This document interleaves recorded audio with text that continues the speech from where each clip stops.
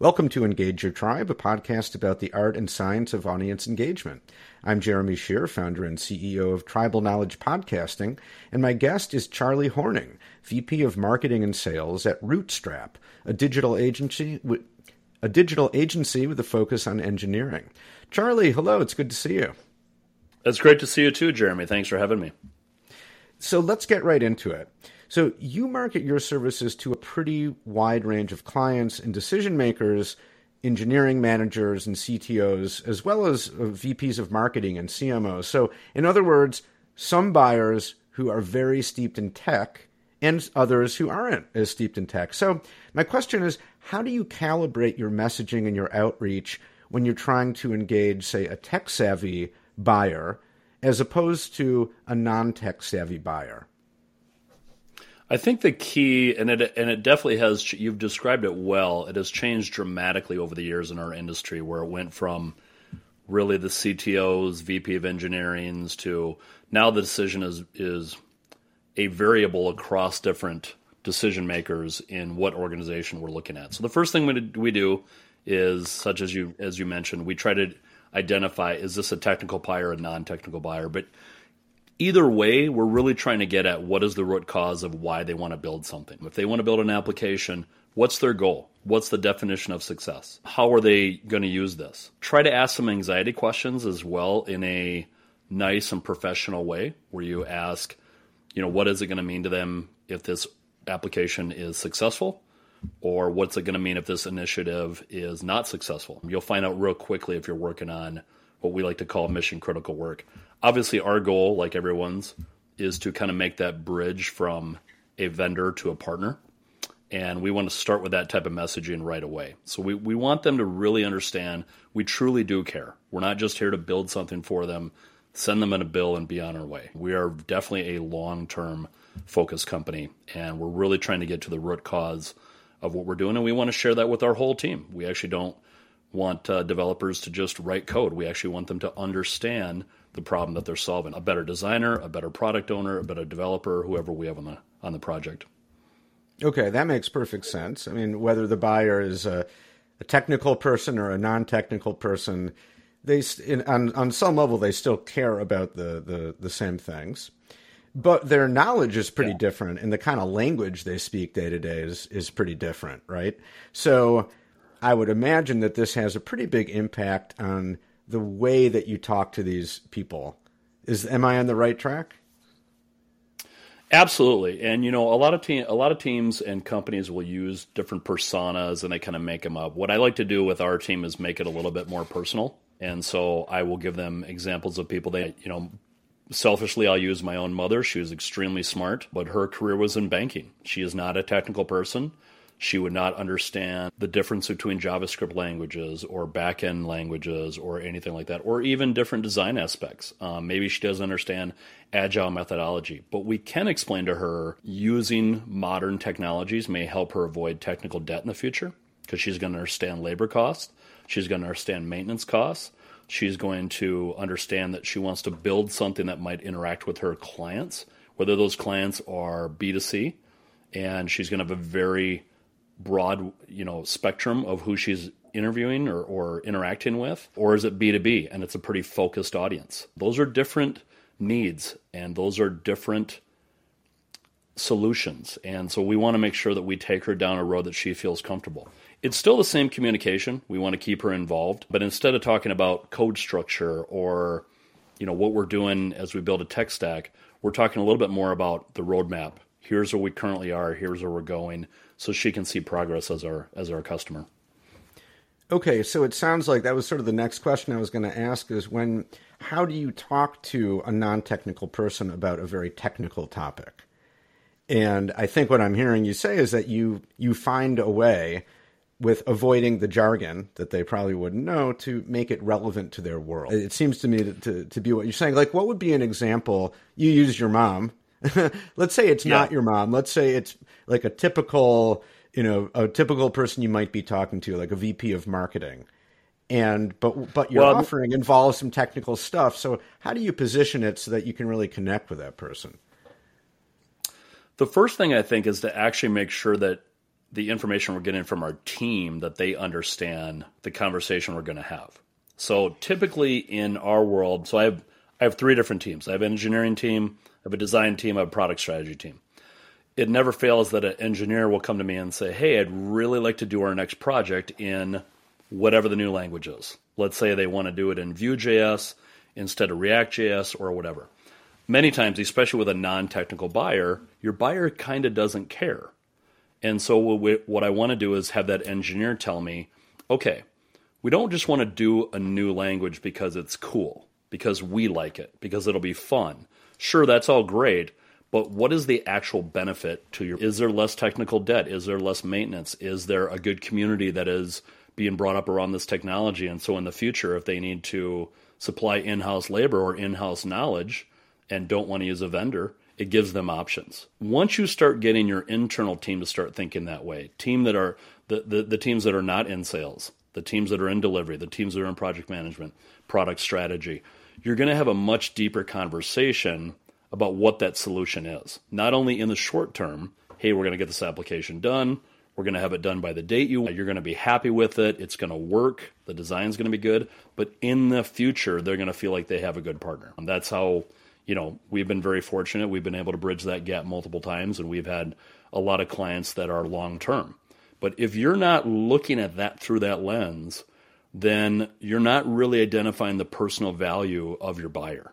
You're not really understanding what it means to them to pick somebody good. When they pick you, they're putting their neck on the line for you. And if you're just looking at the actual kind of you're not really looking at all the intrinsic value. If you're just looking at like, hey, we're going to do this application and it's going to mean X amount of dollars to the company, sure, that's very important and very true. But what are the other variables that go along with that? What's that personal value, go through? So if you can teach your internal team a little bit about that, it'll help significantly with those scenarios. Okay. So to switch gears a little bit, you guys have a significant presence in South America, and you do a lot of recruiting there. And when we talked a few weeks back, you told me that one of the tools you use to recruit is podcasting. You have a podcast that gets the word out about careers and jobs and stuff like that. So why do you use podcasting to do that? Listen, this is not going to be a surprise to many people in many different industries, whether you're in the restaurant industry right now, whether you're in technology, whether you're in manufacturing or logistics or shipping or whatever. Labor, and you need to present your company and what you do and your culture to the masses. And you have to actually understand that and really how we got to podcasting and even using other forms that I'll kind of mention here on how to recruit is some of it came from our sales and marketing. So it started with us trying to reach out to clients, but also understanding, let's say that we were speaking at a conference. Let's say that we were in in this day and age, we may be in person, but more than likely we're going to be in a virtual conference. We also may be doing panels. We do a lot of panels for different organizations, either internal for internal learning for customers. We talk to a lot of private equity and VC firms. We do some auditing for them before they make investments. Every one of those interactions, you're actually putting your brand out there as well. And so if I'm on a panel and I'm talking to you about what our company does in the AI and machine learning space, you might be very impressed by our approach. You might be impressed because we've done some projects, we've done really well, we've done some work in fintech and healthcare and all that type of stuff. That's all well and good. But the second part of that is, did you get a feel for our culture? Did you get a feel for how our management is supportive? Did you get a feel for who our company actually is? Because the reality is, if you didn't, we missed an opportunity there. And so what we started realizing was maybe we should be doing different types of media, not only for branding, but it helps us recruit.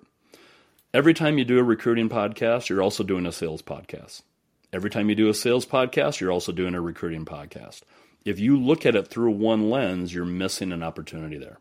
And you're missing an opportunity to tell people how great your culture is, how you support your employees, and how that's one of your biggest differentiators when it comes to both customers and employees. You're really constantly recruiting. You're recruiting customers and you're recruiting employees, especially in the professional services world. So, of course, you're not using only podcasting to do this. You have other ways of getting Right. the word out Right. about opportunities and so on. But what is it about doing a podcast that you think adds something valuable to that effort? Well, I think a podcast does a number of things. It's a different type of media in regards to it can be very consumable. It can be consumable on your if it's a live feed, it can be a really nice break for somebody in their day. If it's a recording like we're doing today, I can you can send this out to your audience, Jeremy, and they can pause it. They can do it when they want to do it. They can watch it when they want to watch it. It's not time stamped, and so that's a huge advantage. It's also a little bit more interactive. If it's a live feed, they can ask questions. If not, they can email back to a podcast, and they'll get a response back from the person who's running the podcast. When we do them internally, we can go real deep, and we can have it very focused on, hey, here's how we're using Node.js differently on the back end. Here's how we're using different types of cross-platform mobile technologies that maybe we're not happy with. Maybe we've gone a different route than other people have. In that world, people are going to be very, very interested in hearing that technical knowledge, but that's also a great recruiting tool. And so you can go a little bit deeper in a podcast. It doesn't have to be a 47-page white paper. You can cover the topics a little bit more interactively, and you're going to get a little bit more exposure is what we found so far. Now, certain topics, you're going to go real deep. It's not going to be a ton of exposure. It's going to be very focused for a lot of people. Other podcast topics, as you're well aware, you go more broad. You're going to get a larger audience, maybe not as deep in knowledge or deep as interaction. And that's kind of the balance you have to play. Yeah, it sort of depends what your goal is for a given episode or for the podcast as a whole. One thing that I really like about what you're doing with podcasting, and one thing that I like about podcasting generally for that kind of purpose, is that it's conversational in nature. Just like we're doing right now, we're having a conversation, a back and forth. It's a little bit scripted. I wrote down the questions. You and I talked before to kind of agree what to talk about. But other than that, I'm not sure what you're exactly about to say, and you're not sure what it's a real conversation with the kind of spontaneity that you tend to get there. And I think that when that's done well, it can be uniquely engaging, certainly more engaging than like a typical 20-page white paper. Not to trash white papers, they can be really useful, but it's just different and, arguably just a little more entertaining, a little more engaging, depending on your audience. Yeah, and I also think that, listen, if you're recruiting right now, you have a lot in common with the sales counterpart at your company. You're really selling value. Here's our company. Here's who we are. Here's why we're good. Here's why our culture's good. Our management is supportive. Here's a place not just with a job, it's a place to build a career. It's really the same thing on the sales side in regards to there probably has never been a tougher time in the last 100 years to get your message across because there is more noise than there ever has been. I'm not sure how many junk emails you get per day or how many spam phone calls you get, but I get 1 million. Mm-hmm. And, that is just not, when I started my sales career, I could open up a phone book and smile and dial. And to be honest with you, a lot of people didn't like that job, but I loved it. It was fun.